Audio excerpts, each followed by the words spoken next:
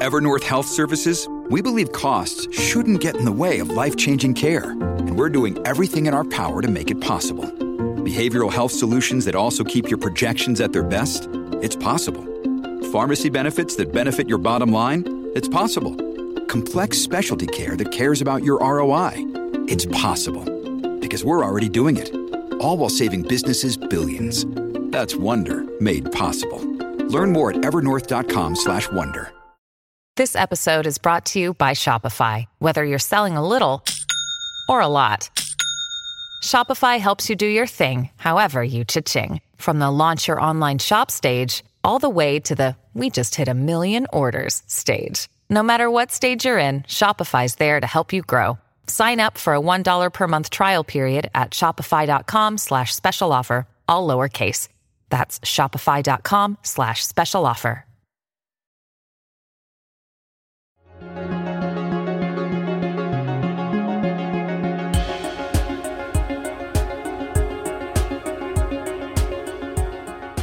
Welcome to another Invested Investor podcast. This week I'm sat opposite Tamara Giltsoff. Tamara was recently the head of innovation at the Department of International Development. She co-founded a company called Product Health.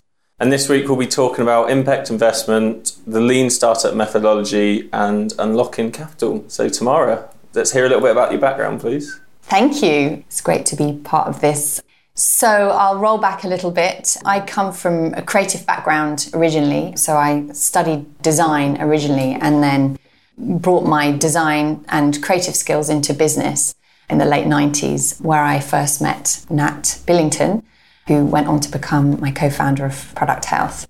And so I guess I'm a slightly unusual combination of creative thinker and designer with business acumen and commercial leadership, mixed with a very strong focus on impact.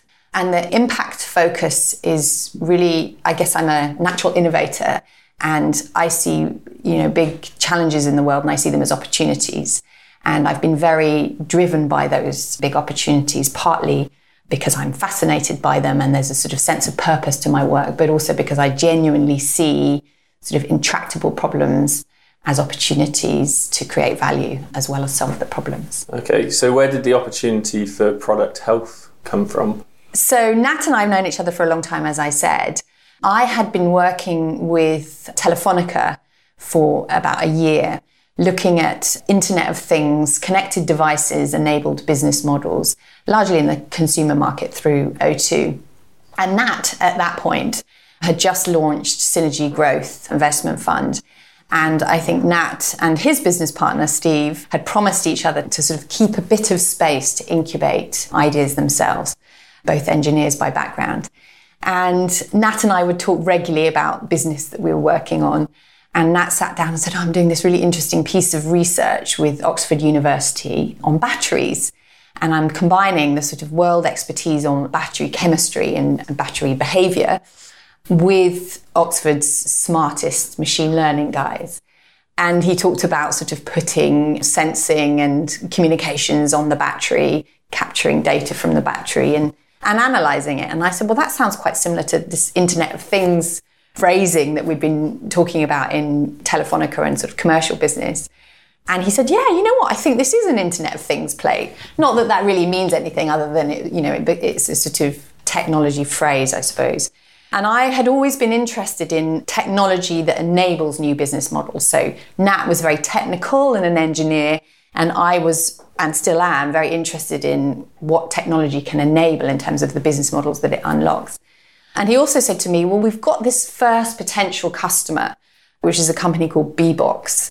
And they are currently manufacturing or overseeing the manufacturing of small solar home system devices. So think small solar panel, battery box, a set of devices like lights and small radios, although I don't think they were doing radios at that time. Are they based in the UK? They were distributing in Africa, so they're based out of the UK. And he said, from what I understand of this market, in order for low-income communities to get access to these solar systems, and obviously the price of solar panels had plummeted at that point, so there's a sort of convergence of these different technologies, they need to be able to sell these on a pay-as-you-go basis or a pay-over-time basis. So what we know is that, low-income communities can pay on a daily basis. So what they were using for energy or for light was typically kerosene at that point. So you could pay on a daily basis for something. You can't necessarily put $250 up front to pay for the unit. But if you connect the device remotely, you're in control of the device. You have some sort of management over that asset and therefore the ability to do payment over time. And so that really was the sort of business opportunity that this connected device. And then the clever piece behind it, we thought, well, we're not only going to connect the battery unit, we can also start to understand how it's being used by the end user in very remote parts of rural Africa, let's just say, if that's where we're distributing or that's where BBOS are distributing. And then we can anticipate in advance if it's going to fail or if there's a problem with the battery to begin with, or if it's being misused. So if it's being overused and undercharged consistently, and we can prevent that. And so, in conversation, that was sort of basically the conversation, perhaps not as sophisticated at that point, but that was the opportunity that we started to kind of play around with. And it combined a number of things for me that was interesting. One, clean energy. So I've been and still am very passionate about addressing the climate challenge and our energy challenge, and as was Nat. Two, a business model that could reach people that otherwise wouldn't have access to this type of energy and clean energy. And three, sort of solving a problem around when you distribute in remote places, how do you make sure those assets are maintained and protected? And I was also interested in, and the market hasn't quite got there yet, but what happens at the end of life of those assets and that material in those assets. So it really piqued my interest. And I think the other thing that was interesting for me was discussing this with Nat. So another big theme in my career, and I really believe for businesses and for startups, is the importance of relationships. And so Nat and I had worked together previously at Oyster Partners, which went on to become LBI. He sold that, I think, in about 2003 or 2004. So, I worked for him and with him at that point, and we always shared business ideas throughout our career. And he was a great friend, but also we could move between sort of deep friendship to business relationship. And I thought, well, what a great opportunity. I'm really interested intellectually in this business opportunity. I had been doing some business with Nokia in Africa, and that was the other interest area. And there's an opportunity to do something with Nat. We've got a very good working relationship as well as personal relationship.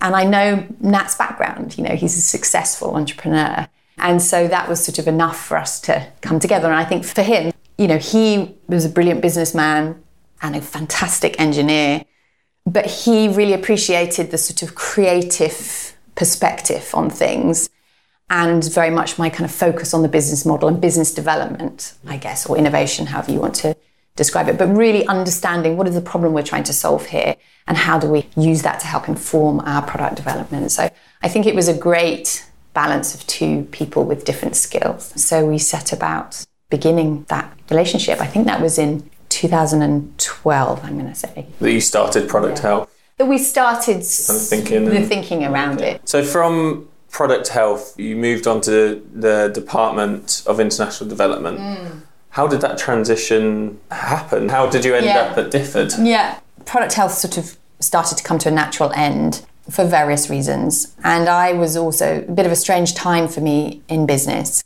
Nat had passed away. I just lost my father and my mother was very unwell. So I'd actually sort of stepped out, I think by December 2015, I was advising Product Health. And in January 2016, I think it was like really early January, Nat's best friend, Lorenzo Wood, that he built his first business with, Oyster Partners, just sent me this link to this job description. He said nothing in the email. I just got this link and I clicked on it because it was Lorenzo. And it was a link to the job at DFID, Head of Innovation at DFID. And at that point, I wasn't looking for a job actually at all. And I certainly wasn't looking for a job in government. Never had done before. Never imagined I would work in government. I knew DFID quite well because they had taken a strong interest in our work at Product Health because we were very much playing in one of the markets that they had supported, which is the off-grid energy market, both on the mini-grid side and the solar home system market. So access to clean energy for rural off-grid communities in developing economies. There's all sorts of impact reasons to support that market from a development perspective. So I knew DFID through the work we were doing in product health, and we actually had received a grant from DFID through the GSMA, which is the mobile industry body that runs a number of innovation funds for DFID, mobile for development funds. So, I already had a relationship with DFID. Just for the listeners, can you give a quick overview of DFID? Yeah. So DFID is the UK's commitment to development and humanitarian funding. The UK commits 0.7% of gross national income, which was written into law under David Cameron's leadership. Depending on where the economy is at, it's somewhere between 12 and 13 billion pounds of budget a year. A large percentage of that goes to multilaterals, so the UN system and the World Bank and IFC through the World Bank. A large chunk of it goes to humanitarian response, which can be anything to do with responding to natural disasters, as well as to crises like the Rohingya crisis or Syria response. I think it's about a 50-50 split, humanitarian to development funding. On the development side, our goals are really to address the Sustainable Development Goals, 17 of them. A lot. We'll definitely let people look for those online. Yeah, exactly. It's ultimately things like access to clean energy, education for all. And what was your role at DFID and how much did you have in funding? I came in as head of innovation. DFID's large, but how DFID manages this significant budget is to outsource everything. So we're a little bit different to other government departments in that we're not delivering core services directly to public. We're delivering services all across the world, predominantly 28 target countries. And how we deliver is through what we call program partners. And a partner might be the UN and its various agencies, or it might be a non-profit organisation doing, humanitarian response work. It might be the GSMA, as I mentioned, or it might be partners that we have put in place and set up. So the Global Innovation Fund, which was under my responsibility, is one example of that. So we never actually directly spend our budget. And the organisation has multiple different departments. So it has the country offices across Africa and South Asia, and they operate with an amount of autonomy, so they have their own budgets. And then centrally, there's a large department called the Private Sector Department that manages quite a lot of the impact investment funding through CDC, which is the private equity arm, development capital, private equity, and now impact investment under CDC Impact Programme. And then they also manage quite a lot of the private sector relationships we work with. So we're often partnering with private sector partners to address development challenges. There's a large research department that fund a lot of the early stage market-based solutions to development challenges. So GSMA funding sits through the research department. But they'll also fund kind of early R&D into new vaccinations or agriculture solutions as global public good. I sat within a department called EPIC, Emerging Policy, Innovation and Capability, which was sort of part foresight group and part sort of strategic consulting group. And we really existed to drive innovation through the rest of the organisation and often actually to connect the quite disconnected departments. We were very catalytic, but we were also sort of brokering relationships and looking for opportunities. My predecessor had designed and set up the Global Innovation Fund, and that still sat within our department, although it's like an anomaly because really my department would sort of incubate new approaches and then embed them within the rest of the organisation. But it's a very internal focused role. So my role wasn't to, and in fact DFID can't, as I said, do this directly because of our governance rules. We weren't allowed to take money and decide who we invest it in. Yeah. We'd have to do that through a vehicle, and that vehicle would have investment committees. We weren't allowed to be on those investment committees. We would often put suggestions to those funds, but there's a certain amount of autonomy that those funds need to have. So I wasn't directly making decisions about who we invested in. What was the main reason for that? Why do you not directly invest? There are lots of reasons, actually. The way that DFID is set up, and it's a lot to do with sort of treasury rules and different ways of sort of accounting for budget. So there's sort of a line which is DFID people, which is very different to program funding. And we're spending public money. And so from their perspective and from public's perspective, the least amount should be spent on people and the most amount should be spent on program going into market. And the most efficient way to do that, which was all designed before I arrived, obviously, was to do that through partners. So that's sort of one of the reasons. Another reason is DFID, again, because it's public money, won't take risk on its own balance sheet. Yeah. So you have to have a separate vehicle. And often we're not talking risk investments, we're talking grant funding, but we're increasingly doing debt and equity. And so you need a vehicle to do that. And then related to that for governance issues. So I think in the kind of 80s, DFID had been subject to a bit of what's now called tied aid, where, certain favours were done and probably not always intentionally, but you end up giving certain partners funding and certain entities funding. And actually the system is designed to make sure that there's open competition and fair distribution of public funds. So it's a sort of governance approach to it, which makes a huge amount of sense. It's not always the most efficient way of doing it, and it can mean we're a little bit far removed. We call it the delivery chain. So sometimes we can be quite far removed from the solution. Yeah. And actually a lot of the work that I was doing inside DFID was to try and close that gap and to get much closer to the market-based solutions and the innovators and innovation. Did you find it quite hard to actually find out key information about that end product then, coming back to DFID? Not necessarily hard to find out about the end product because there's lots of events, contact with, reports. So a lot of these funds have to be producing reports on the markets that they're supporting because ultimately we're trying to solve global challenges and create global public good. So they weren't necessarily hidden, but we weren't always so I couldn't off the top of my head tell you in detail about Global Innovation Fund's 30 investments. I could tell you about some of them, but I wouldn't have had the time to get close to them all, and it wasn't really my role. So we were close enough, and actually one of the things that we really pushed as a department and in my role is to get much closer. So we created something called Dev Talks, which was a bit of a play on TED Talk, and we regularly convened and brought inside innovators to tell their stories of how they're growing businesses or solving challenges in some of the most difficult parts of the world. And always surprisingly hard to get people to leave their day job, their desk and their day job, but really, really important to get, close to the innovation. So that was just one way that we looked at that as a problem. One of the pieces of work that I did, and my sort of thesis, I suppose, was that I quite strongly felt, without sort of stepping on our governance rules, that we as a department needed to operate with a bit more of an investor mindset, to take a little bit more of a vested interest in the success of these innovators and solutions that we were supporting quite significantly with large sums of development funding.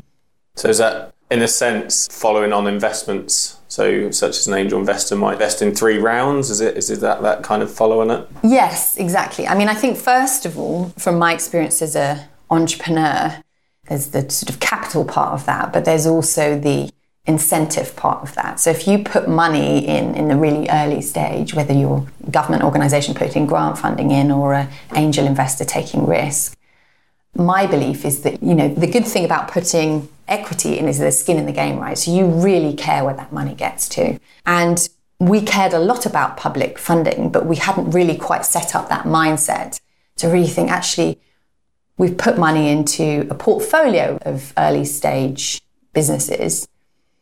Some of them we will learn, are not going to make it, or they're not solving the problem we thought they were set out to problem. And so at that point we described it as exit. That's, has different meaning in the venture capital world, but, sort of say, okay, we put some money in early stage, let's not keep funding that, but let's look to the solutions that are demonstrating potential, probably because they've got a very good management team, they've really understood the pain point of the market, and they're demonstrating through the grants that we've given them that, they're validating their hypothesis that this is looking good. Again, what we can't do at this point is to say, okay, we're going to invest in them all the way through. But what we can do is create a series of vehicles that we could feed pipeline to, and we can also take interest in those solutions and say, hang on, this really looks like it's showing potential. Where else is there funding that could support it? And if we can't fund it, what vehicles do we need to crowd in other investors that might take an interest in that? What ways of using our money catalytically could we do to support this huge pipeline of innovation that we would create through the grant funding? The other piece that we're trying to do in Global Innovation Fund have been, the work that they're currently doing begins to address what is often called the patient capital gap or the pioneer funding gap. So that point where grant funding really drops off and there's a need for debt and equity, but, very patient capital in that phase. So, one of the other gaps is that a lot of these funds sit centrally in DFID, and actually the reality of the challenge is on the ground locally in the countries that we're trying to get these solutions to play out in. And so I was trying to encourage DFID to focus much more of that innovation funding locally and venture support and ecosystem support locally. So if you think about what Innovate UK and UK government has been quite good at doing is building the entrepreneur ecosystem in the UK through tax breaks for early investors, through to significant efforts supporting Silicon Roundabout and Tech City in London, and now, regionally. And, creating all sorts of things that support that ecosystem. And then it starts to attract talent and it starts to give confidence to entrepreneurs. So we can't expect as development agencies put innovation funding in from a central part out of London and hope that they're going to make it somewhere far from our country.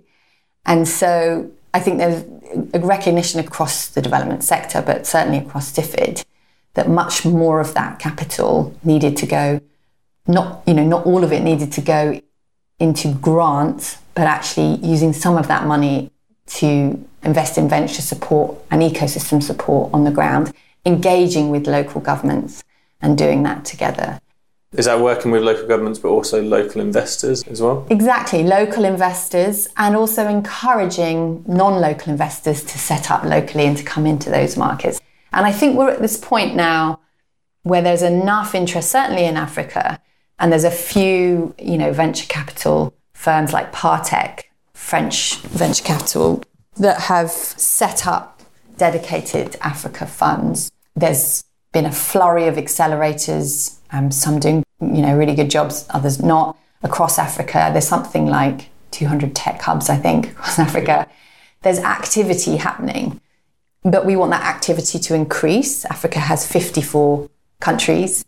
There are pockets of, really thriving entrepreneurial ecosystems, which we should support, but we should also begin to support the ones that are not thriving. Was Africa your main focus? It's DFID's main focus, and South Asia. So we had presence in Nepal, Bangladesh, Pakistan, and some work in India, but most of what we invest in India is actually, and actually a lot of, I can't remember the name of the fund, but a lot of our activity in India is more returnable capital, because India doesn't necessarily now need our development support. But we're interested in innovations that emerge from India and how they could be relevant to other countries that we're operating in.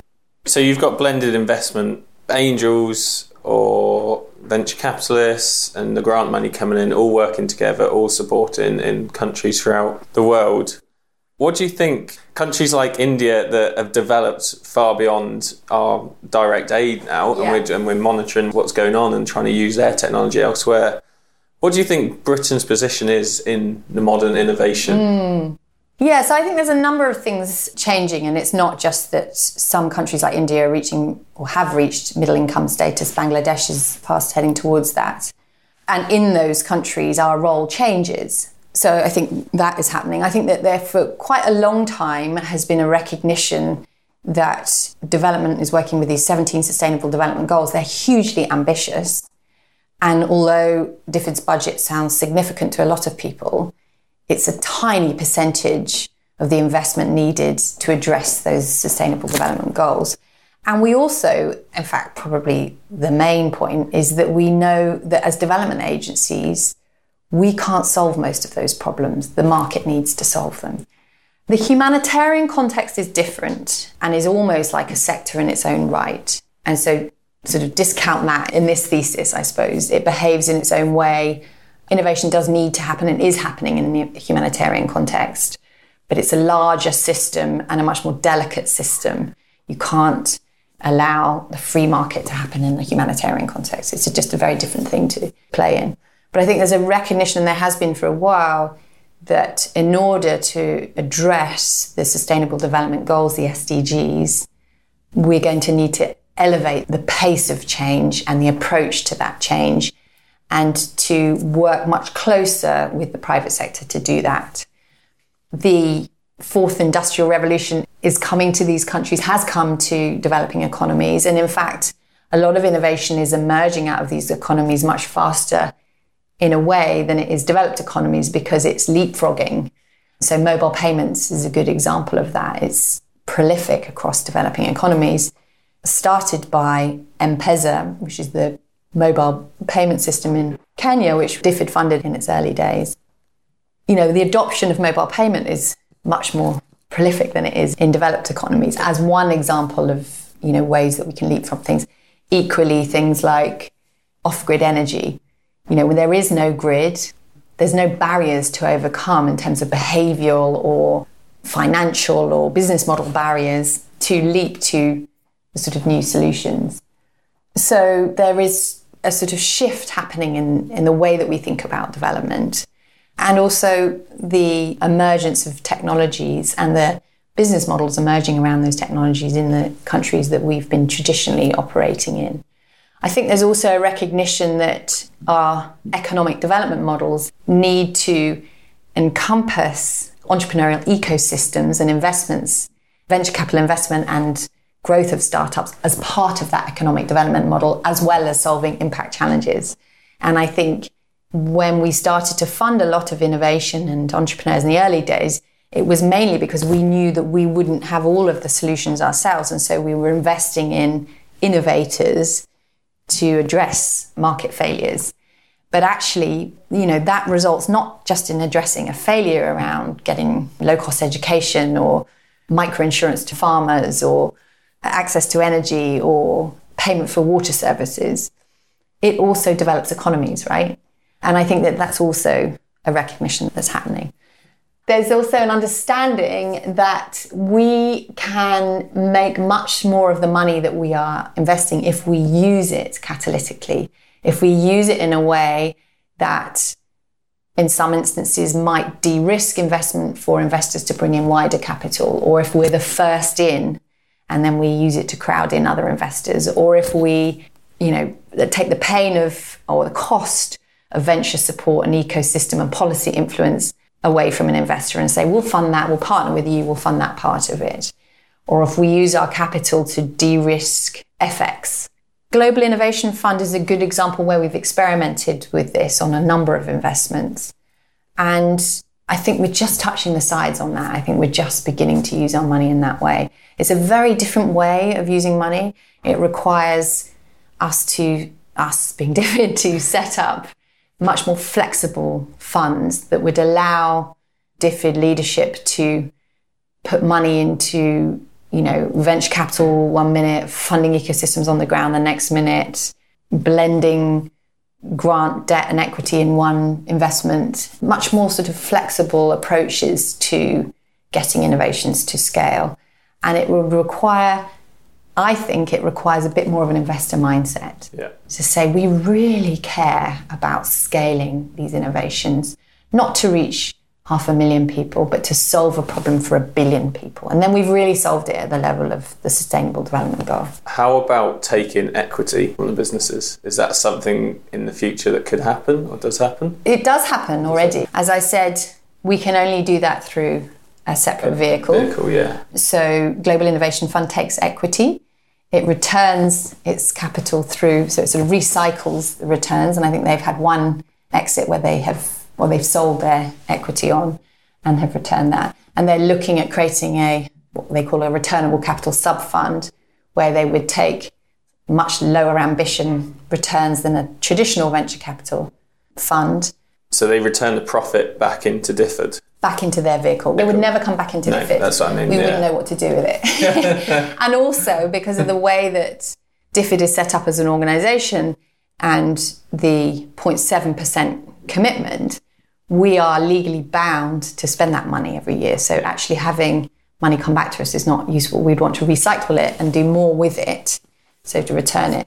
We're doing some interesting things. We funded something called Energize Africa, which was a bit of a sort of experiment in crowdfunding debt for the solar home system market. You're effectively creating loans for people to pay off that asset over time. So you need continuous amounts of working capital. DFID have created a vehicle called Energize Africa, which allows UK public to invest their money at risk for somewhere between a 5 to 7% return on that debt. So again, DFID's not necessarily receiving that return at the moment, but we put money in to catalyse UK public to invest in. So that's a good example of sort of using our funding catalytically. And then we've got CDC, who they have the private equity fund, which is much bigger, but they've also got CDC Impact Programme. And within that, they've got fund of funds. They've invested directly through venture capital vehicles, as well as investing directly for equity. So we are doing it, but we're just beginning. And I think there's much further to go. Where do you see DFID evolving? I mean, I've talked a little bit about the shifts happening in development capital and the development sector at large. I think the other big shift happening, which is particular to the UK, is post-referendum heading towards Brexit and a deal, and UK's trade relationships globally. So we saw the Prime Minister take a delegation of UK entrepreneurs to Africa, visiting 3 countries, which is a very clear statement that Britain is open to doing business with those countries. And that's both ways, right? So that's looking for UK businesses and entrepreneurs to build out those businesses in those markets on the African continent. Equally, for investors to look for opportunities in those markets and to set up and build presence there, as well as for us to learn from entrepreneurs building businesses in Africa and to support them to grow their solutions here or to influence what we're doing here. And I think that signals a really interesting time for UK business and UK government. I really felt the shifts are sort of happening across government, so much greater collaboration between government departments like the Department of International Trade and the Department of Business, Energy and Industrial Strategy, which fund Innovate UK, as well as the Foreign Office and DFID, coming together to say, where could we use our money together? What are interesting strategic priorities for UK? What are the problems that we're trying to solve here? What are the investors looking at here? The most obvious example is fintech. UK is a leader on fintech, London particularly. Fintech and financial well-being or financial inclusion, as it's often called, in developing economies is critical to the development of those economies, but also for individuals to be able to access energy, access services, health services, education services, microinsurance. And so there's a really clear relationship between, you know, those 2 markets, one out of Britain and one emerging across the African continent.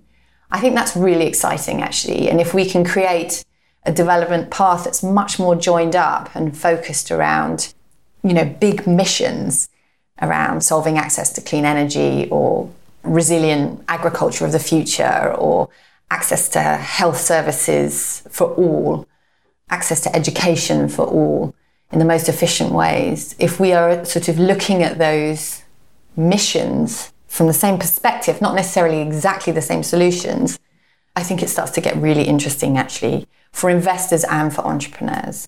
You know, watch this space. I think the fintech space will be the first area for that to really come alive. What advice would you have for those entrepreneurs and other entrepreneurs that wanted to get into development or innovation of development countries?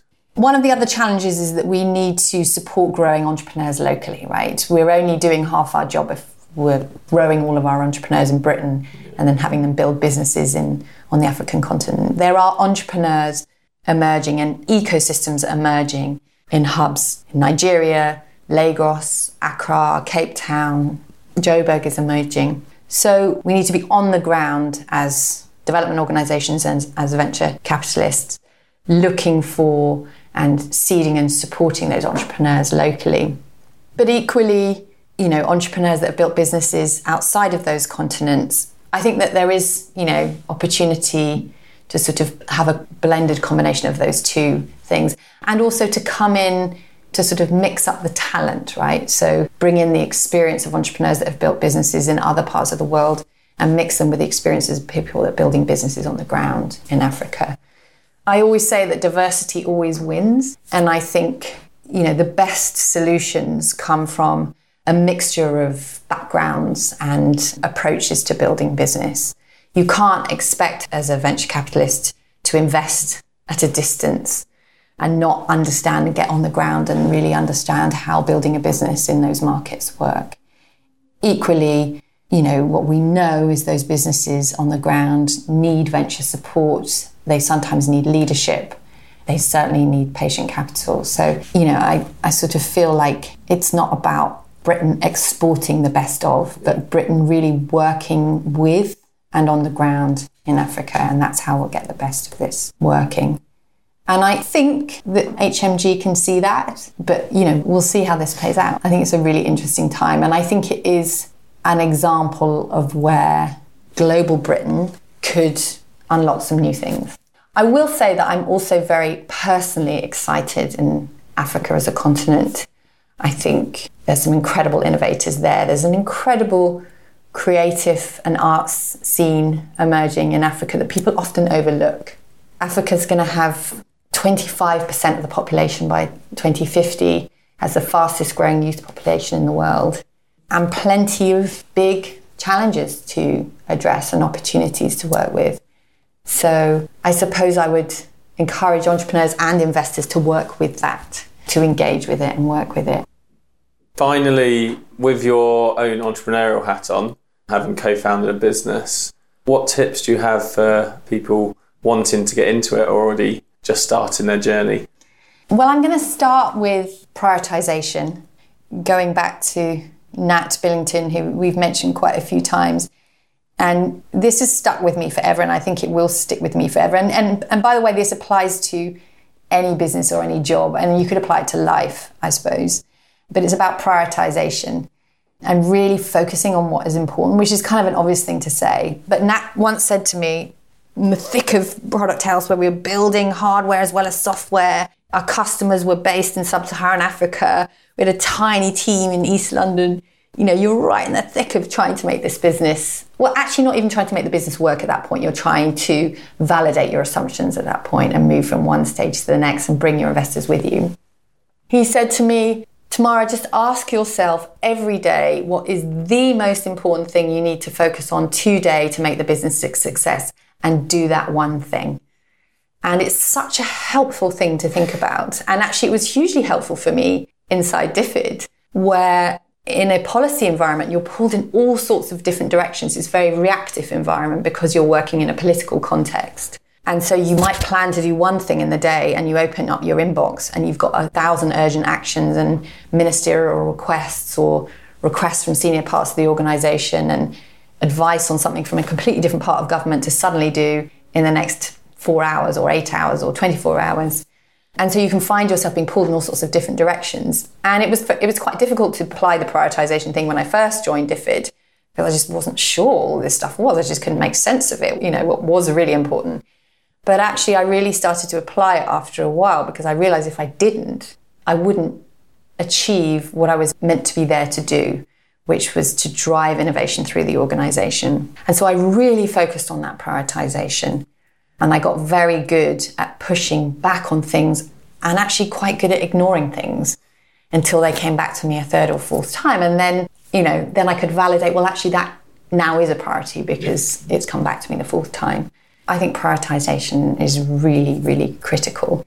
I think I said this earlier, but I think impact is important, mainly because, there are some great examples of businesses that have merged with no clear pain point that they're solving. But I think the most powerful businesses are businesses that are solving a real problem. And you could use that term impact quite broadly. I often think the best investor pitches are the ones that are most personal, where that person that's the founder has felt that pain point somehow. So look for some real world problems that need solving, or real world problems that are actually maybe things like, they might be about efficiencies, but the efficiencies through, let's say, digitization. I think the insurtech sector is a good example of this, right? We know that insurance is full of inefficiencies, full of inaccuracies, totally opaque. And actually digitizing that and addressing those inefficiencies makes the services exponentially better. And so it's, really look for those pain points in the world and go address them. I think it's really rewarding to look for really tough pain points that have, if you solve them, a really exponential impact. But, there's a spectrum, I guess, of pain point. And I think it really holds the team together as well. I think leadership is critical. And you heard my story earlier of my business partner and the leader of Product Health getting sick. Not in a million years did we imagine that scenario happening. But looking back, I think you need to imagine lots of scenarios happening, and you need to, as a business, be able to quickly pivot and respond to situations. And you need a leader to kind of make sense of that. While all else is chaotic, you need somebody steering that ship. And I think that was a really important lesson with Product Health.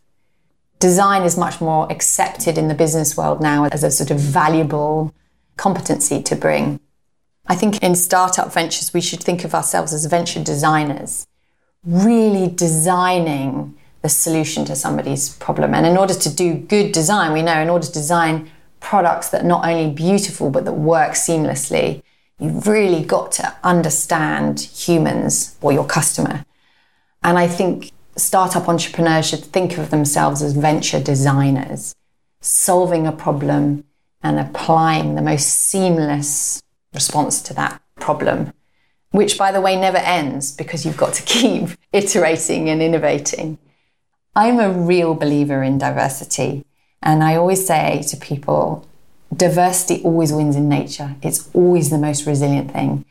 And I think we should think about diversity in its broadest sense. So cognitive diversity. The partnership with Nat and I is a really good example of that. I'm dyslexic. I come from a creative background. He's a brilliant engineer and businessman. I've been operating in business. I have a commercial but creative mindset. He has an engineering and commercial mindset. And the combination of those things, I think, is really interesting. So cognitive diversity, which is a term Anthemis Group, which is a fintech venture capital firm, have phrased. I love it. Learning style diversity, gender diversity, race diversity, disability, working pattern diversity. I think the most successful organizations and startups are the ones that really, really make use of that diversity and end up being much more resilient because of it. Oh, Tamara, this has been absolutely fantastic. I can't wait to hear what is next for you. I know it's going to be huge, and no doubt in Africa, probably. Definitely. Definitely in Africa. So, yeah, I hope the listeners have enjoyed it, and thank you very much. Thank you. Thanks for listening to another Invested Investor podcast. You can subscribe to all future podcasts via our website, investedinvestor.com, or via a number of podcast platforms online. Remember, you can order our book online. And be sure to follow us on Twitter, LinkedIn and Facebook to get the most up-to-date, interesting and insightful content from the Invested Investor.